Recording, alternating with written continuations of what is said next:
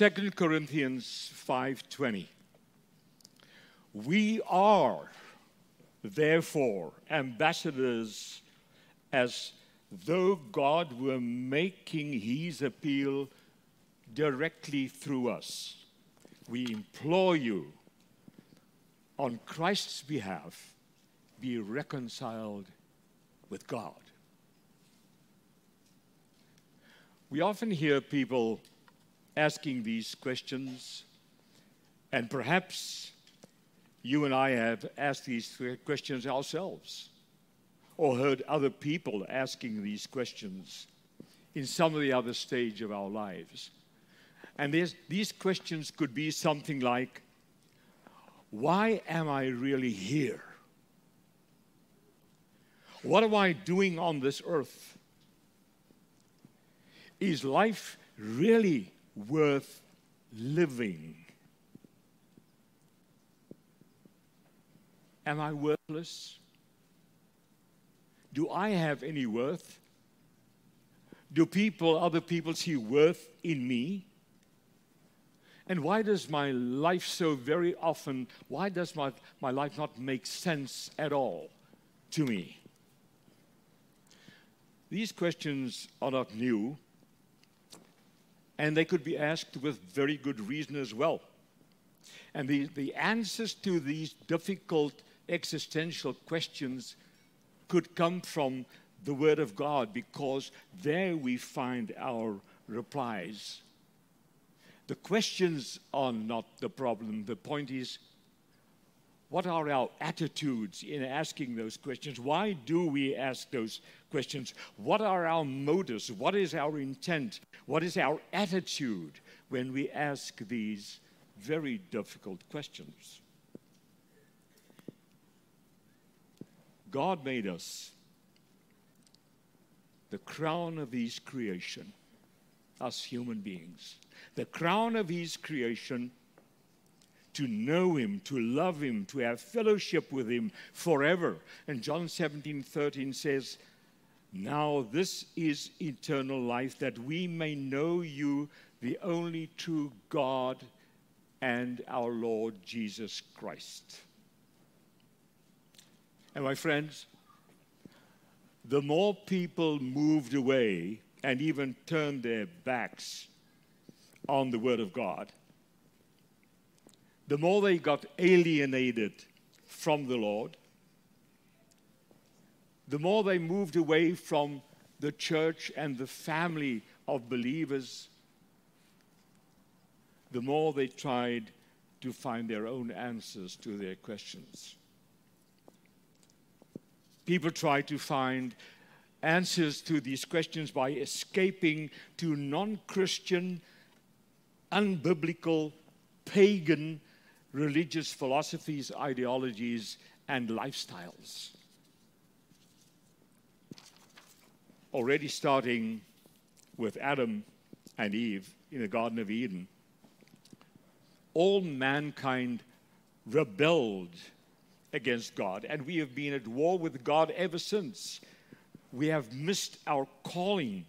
We have missed our goal in life completely due to this alienation and trying to find alternatives and finding answers to our own questions within our own strength.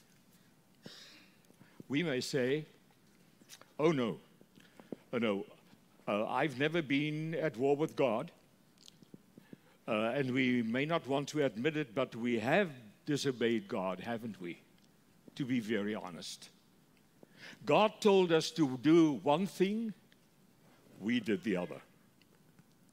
God told us to live in a specific way, but we have lived in another way. God told us to serve him, and we responded by serving ourselves. God told us to treat people in a specific way, but we have treated them as we wanted to, as we felt fit.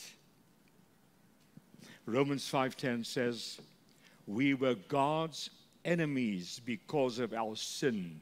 And this applies to all of us. It applies to me, it applies to you.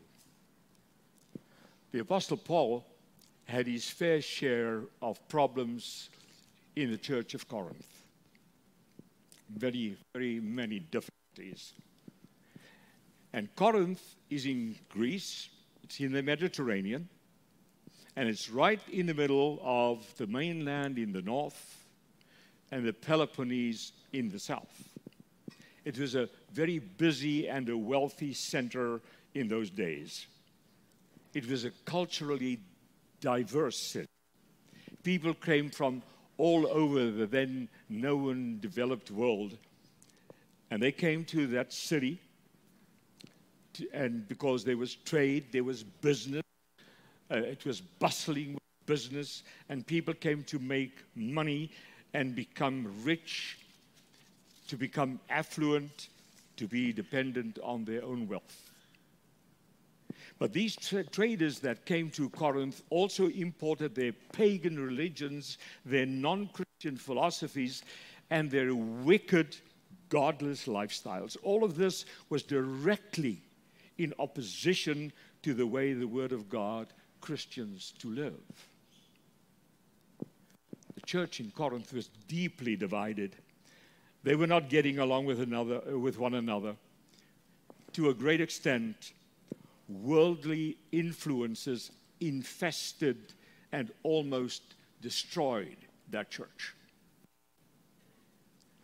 Also, moving on from turning our backs on God, in more modern times, people broke away from and even ignored their calling by God and developed their own belief systems or non-believing systems. An example of that would be the existentialists. They were very active in the 19th century until the middle of the 20th century. And the father of this existential movement was somebody from Denmark called Søren Kierkegaard. And he was joined in Germany by people like Martin Heidegger, and also by Friedrich Nietzsche, will be known to you, and Karl Jaspers.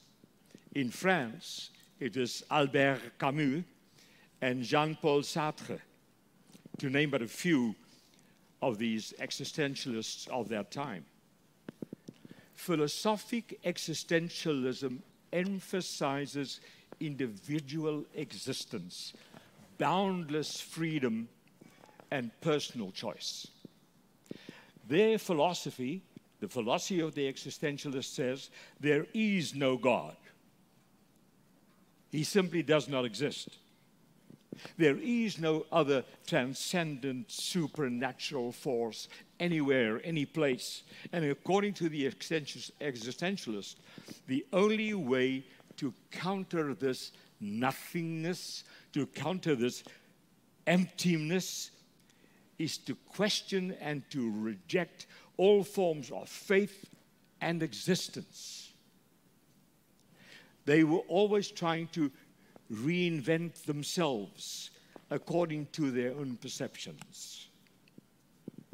But then as we move on to the postmodern era, this era is characterized and by and large dominated by the electronic technology.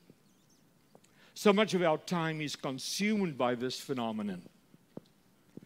It is more often than not, it confuses us due to this overload of information which can so easily become overwhelming. Every day we cling to those computers, we cling to our cell phones, we are completely taken over by this overload of information. I think we have a sort of a love-hate relationship with technology. Increasingly, we see how accepted moral and ethical principles are either criticized or rejected. A shadow of doubt is subtly or very clearly cast over the Bible, first of all, the faith, the Christian church, but in the final analysis also over the existence of God. This is what technology, modern technology, is telling us virtually every day, subtly or directly. They tell us, is all of this about God and church and Bible and faith? Is all of this still applicable today? Do we modern people still need this? Is it all still relevant? Is the Bible really the inerrant Word of God? Does it have any meaning at all for us, the mature, enlightened person living in this modern era? Do we need this? But amazingly, through all these ages, although we were his enemies, God still loved us. And he still loves us today. While we were yet sinners, his enemies, Christ died on that cross for us with all our deficiencies. He paid for the sins of his enemies on the cross so that if we could repent and come back to God, we could be reconciled with him. That is what it means when the text says, God reconciled us to himself through Christ. We don't reconcile with God. God reconciles with us. He comes to us with reconciliation. And then something happens. Because when we hear the message and believe it and turn around and come back to God, then we are forgiven. And we are struck by something which John read this morning and is part of my text. We are struck by the fact that Paul several times comes up with this point of what is the real calling of us as Christians. And the question now is, have we understood the full meaning of what he was saying in our Bible text? I think sometimes we read over this, but we don't focus on the meaning of what we are reading. When you are reconciled to God through faith in Jesus Christ, then you were formerly an enemy of God, but now you have become his ambassador to the world. And that is what Paul says. He says, we are ambassadors. He's not speculating about this. It's present indefinite. It's categoric. If you are a Christian, if you call yourself a Christian, there is no other way based on our text that you must be an ambassador of Jesus Christ. Ambassador of our Lord, ambassador of Almighty God. The mission of an ambassador on this earth is to make and keep good relationships between countries, to bring them together. And that is what we are to do with people and with God. Make good relationships. Build those strong, unbreakable relationships, and bring them together. People may be afraid, or they don't know how to come back to God. It is our calling as ambassadors of Jesus Christ to help bring people back to God, to be reconciled with God, to build his church, his kingdom. The message of the ambassador is given by the one who appoints him, who says, you are my ambassador.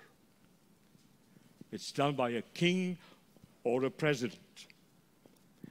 The ambassador is never free to create and to deliver his own message. An ambassador has to be faithful and trustworthy as his leader or sender has sent him with a message that dare not be changed. If an ambassador changes the message to make it more acceptable to the people to which he was sent, that would be wrong, and it would be disloyal to the one who sent him out to give this specific message out to the world in which he'll be working. Christ's ambassadors are also not free to be creative with God's message. We are not allowed to be creative with the inerrant word of God. We are not free to take out the more difficult parts or to change it to make it more pleasing, more acceptable to the people of our age. By doing this, it might make us more popular with the world because we are so easygoing in everything, are we not? But this will be a blatant turning of our backs on him who has called us to be ambassadors of God in this world. We must not compromise his message. The message of the gospel never changes. And as we have said before, we will not be judged by how popular we are with the world or the response to our work that we are doing with them. We will not be judged by our popularity. We will be judged by the way in which we have been faithful in passing along the message that our King, our sender, has given to us. And that is why an ambassador must have a certain conduct. They represent the sender. We here today, as you are sitting here as Christians and as ambassadors, you are actually representing your sender directly. And that is why we need to conduct ourselves appropriately. The Bible says each one of us who is a Christian is an ambassador of our Lord Jesus Christ on earth, and this means that we have to guard our conduct under all circumstances. That is why Paul says in Philippians 1:27, whatever happens, conduct yourselves in a manner worthy of the gospel of Christ. And we need to stop anything we are doing that might hinder people from coming to the kingdom of God. In addition to our conduct and what applies to an ambassador, we also need to understand that there are certain qualities that have to be developed. An ambassador is alert and ready. And he is alert and ready for all challenges and opportunities. An ambassador of Christ is patient. Ambassadors won't quarrel, but will listen in order to understand and respectfully engage those who disagree. An ambassador is reasonable. An ambassador has informed convictions, not just emotions or feelings. Ambassadors give reasons, they ask questions, and they seek answers. An ambassador is tactical. An ambassador tackles bad thinking, and he replaces that with wisdom, presenting the truth in an understanding and compelling way. An ambassador is clear. An ambassador is careful with words and language and will not resort to empty rhetoric. An ambassador is fair sympathetic and understanding towards others, even when dealing with contrary views. An ambassador is honest. An ambassador is careful with the facts, will not misrepresent another's view, overstate his own case, or understate the demands of the gospel. An ambassador is humble and does not think too much of himself. An ambassador is dependent, and he knows that effectiveness requires joining his best efforts with God's power. And this we not only find in the New Testament, also in the Old Testament there are several texts, thinking of a text like Isaiah 33 verse 7, Proverbs 13:17, Jeremiah 49:14, where also in the Old Testament the word ambassador or envoy is used very clearly. And the word for ambassador in Hebrew is shagrir. And shagrir is that person that goes out, is sent out as ambassador to the people, and he has only one thing to say, and I'll say that in Hebrew. He says, Ko Amar Yahweh, which means this is exactly what the Lord says, nothing more and nothing less, because he is God's representative. My dear friends, personally, I think that ambassadorship of Christians has not been emphasized sufficiently in the church over the years. I don't know why it's been put on the back burner, why we read over this text without understanding the real content of it. And yet it is such an important calling. Perhaps the most important calling you and I can get. Can you imagine that God comes to you through his word and through his Holy Spirit, and he says, whatever your name is, you are mine, you are a Christian, you confess your faith, and therefore you are an ambassador of Christ, sent out in this world with the message I talked about. It is more than that. We were and are ordained and predestined to represent God's kingdom on earth. Can there be a higher calling ever than that? In Psalm 139, we read that we were created, God created our inmost being, and he knit us together in the womb of our mother. That is why we praise and serve God. We are there for many reasons, and why God wanted us on this earth. But the main reason remains that we were called, we were artfully, beautifully woven together, says the psalm, in the womb of our mother, so that when we are born, we are immediately at that point marked as ambassadors for Jesus Christ. Now, if the calling of an ambassador is so important, and why ambassadors are so important, why don't we give much more attention to this in our lives, in our homes, and in our churches?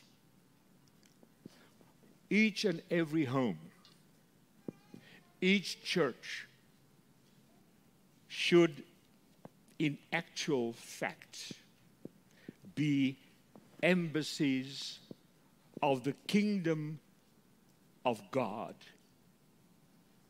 in Jesus Christ our Lord.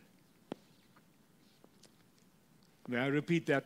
Each home and each church should be an embassy. Embassies of the kingdom of God in Christ Jesus. And that is something I think we should work through during this week, my dear friends, to get to this better understanding and understand what we have read over so easily over the years. I'm quite surprised to see how much time we spend on ourselves. Somebody once said to me, "You know what I'm doing, Samuel?" This whole thing about Christianity. I'm reinventing myself. I'm creating this new me. We spend such a lot of time on that. And then we get to our children. And we sit down with our children and we talk about choices and choices and choices. What are you going to become? Where will you go to school? What will your career be? Make sure you get a job. Sure you get a job where you can make a lot of money and feel important. There's nothing wrong about preparing your future so actively and so correctly. Nothing wrong with that. But the question is, what are our priorities in doing this? Do we also spend so much time with our children and sit with them and look them in the eye and tell them, when you were born out of the body of your mother, you were from that moment on an ambassador of Jesus Christ? That's your priority. That's your primary calling, not all the other things. I want to appeal to you today that we also spend so much time, as we spent on other things, with thinking about and preparing ourselves to understand the calling of being an ambassador of Jesus Christ.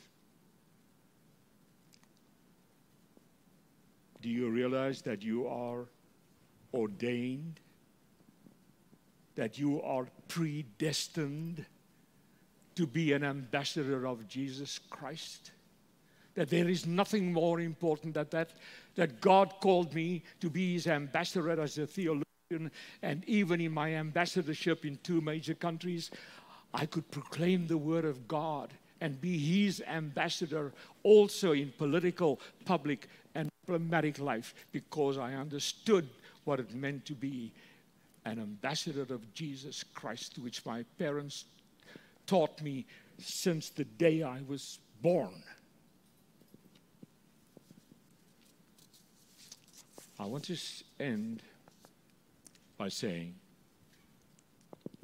that the kingdoms of the world, the leaders of our time, and the governments all over the world, yes, the entire world is waiting for us to hear from us, who are heaven's delegated ambassadors. Are you living your life as an ambassador? Do you realize that you are sent to this world by himself? May God help you to realize that, because it's of crucial importance.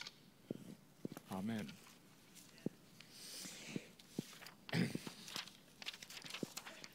Let us pray. Almighty God, Father, Son, and Holy Spirit, we thank you that in and through our Lord Jesus Christ, we have been reconciled to you. Thank you for your gracious kindness, your loving mercy, and long-suffering towards us and all humanity. Help us to be your obedient, worthy, humble, and devoted ambassadors on earth. Help us to boldly declare the message of reconciliation to all with whom we come in contact. Let it be clear in our words, in our attitudes, in our deeds, that we are called to be ambassadors of Jesus Christ in this world. Hear our prayer on this, Lord. Amen.